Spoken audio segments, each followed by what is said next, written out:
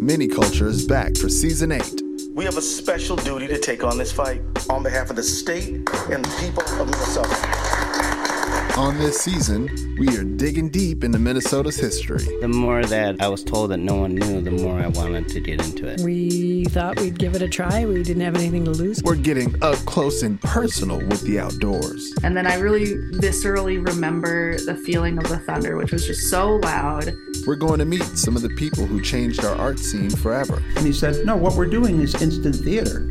It's theater, it just happens to be without a script. So it was people like Peter that helped put Minneapolis on the map. And so much more. People were brilliant then as they are now. Absolutely, absolutely brilliant. It's all coming up this season on Miniculture.